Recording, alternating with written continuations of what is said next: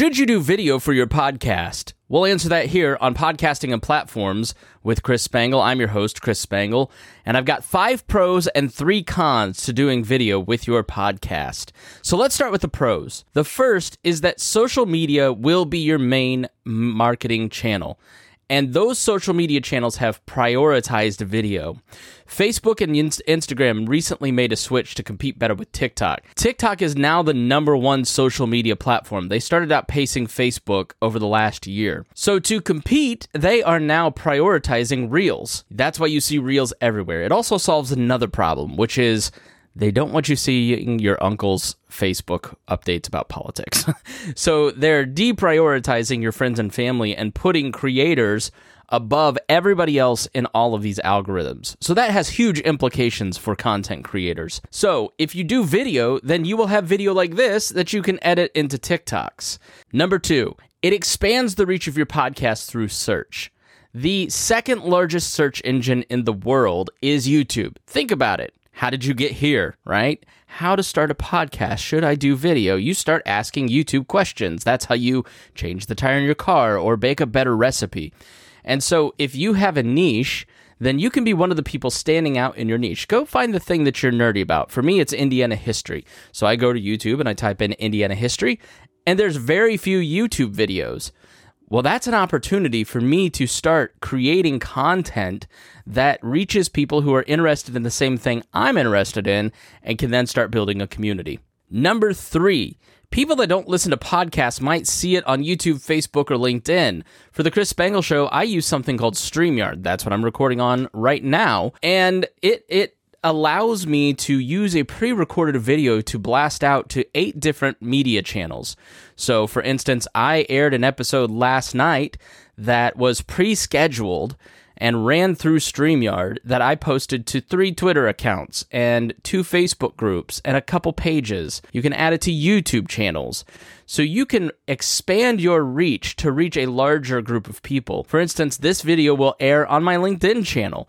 So it will create an event on LinkedIn that people can then go back and watch that video. So those are people who might not necessarily watch podcasts, listen to podcasts, know your podcast exists, use the Apple Podcast app. They may just be scrolling on Facebook, Twitter, TikTok, Instagram, or whatever, and might see that streaming video and start to engage with your show. Number 4, a video promo through TikTok or Reels is more eye-catching than a headliner-style video. So this allows you to communicate the main idea of your show to people that may never listen. There's one podcast that I see on Reels all the time because they're now at the top of my algorithm. I think it's the Concrete Podcast with a K. I can recall that podcast. They're not in my podcast app. I don't listen to their show, but I see their Reels all the time because I liked a couple of their videos, and I'm getting the main points from their show without ever downloading it. And at the end of the day, you may say, but I want the downloads. It doesn't matter. Your goal is to communicate ideas, to build community, and through whatever channel you're doing that, it really is important. And it really does help you because you're spreading your ideas and you're connecting with people maybe on different platforms than your originating source. Number 5, reach podcasts around the globe. You've bought music in iTunes or Apple Podcast, and you see the charts in Spotify, and they're connected to your country. But your show may not show up as high in the search rankings around the world. And take a look at this chart from Poland in 2022. 73% of people in Poland listen to podcasts on YouTube. The next amount, 37%, listen on a website, and Spotify is at 21%. Apple Podcast is at 2%. In America, that's usually 75 to 80% of your downloads. So you're reaching across the globe a totally new audience if you're on YouTube and allowing yourself to be searched with keywords. Now let's move on to the cons. Number 1 is expense. So I'm recording this video on my laptop. It's a MacBook Pro. It's got a good camera. I've got my nice background. And I'm being fairly lazy about it. But in past videos, you'll have seen the fancy DSLR shot going into my ATEM switcher using a teleprompter.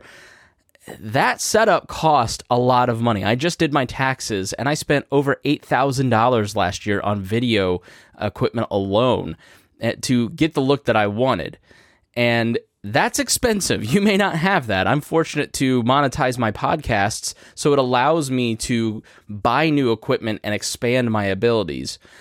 So there is a larger expense when it comes to how you want it to look.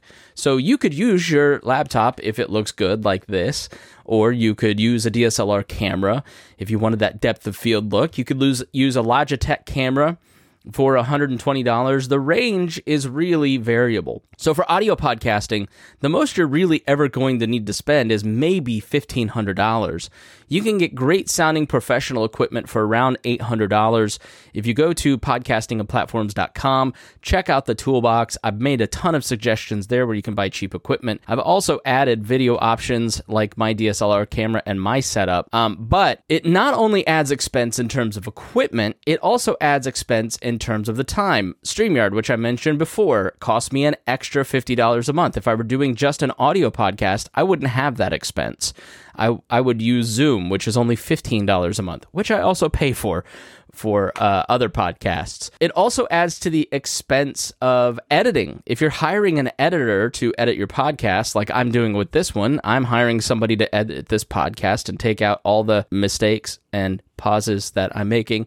They have to take more time to work with the video because they're bigger files. It's a little harder to edit audio and make the cuts than it is for audio. So it adds to your overall expense. Now, it also adds to difficulty. That's number 2. It is more difficult to work with video. It's more difficult to get your guests to sign up to participate on a video. Sometimes people just don't want to get made up and sit in front of the camera and talk. They just want to do their podcast and be left alone and not have to get dressed up. You're already asking them a favor to do your show, and now you're asking them to look nice when they work from home. Come on. So there's an added layer of difficulty there. There's also an added layer of difficulty, again, if you're editing your own stuff, then in terms of buying an editor, you can use some free editors, but they're not nearly as good as Adobe Premiere, which is what I work in. And an Adobe suite is going to cost you $50 a month as opposed to maybe free for Microsoft Movie Maker, or I think DaVinci may be free. For audio, you can use Audacity to edit in. I use Adobe Audition. Again, that's part of that $50 package. So again, your difficulty and your expenses increase, which means number 3, the biggest reason not to do video is time. It just takes more time. It takes more time to set up a video that looks good. It took me time to buy all of these books to make this background. It took me time to build the bookshelves and to think through how I wanted it to look. It took me time to set up all of the equipment to make it look right. You know why I'm recording on my laptop today? Because my equipment is broken down because I'm using it for shoots elsewhere, and it just takes so long to set up the teleprompter and the camera and get the settings back correct the way that I want them to look, and then to set up the lights and to set up the LEDs. It just takes time to make it look a certain way. It takes time to edit that video. With more distribution points, it takes more time, right? So if you're putting this video, if you're just uploading an audio podcast, I go into Megaphone, I upload a podcast, and I'm done, right?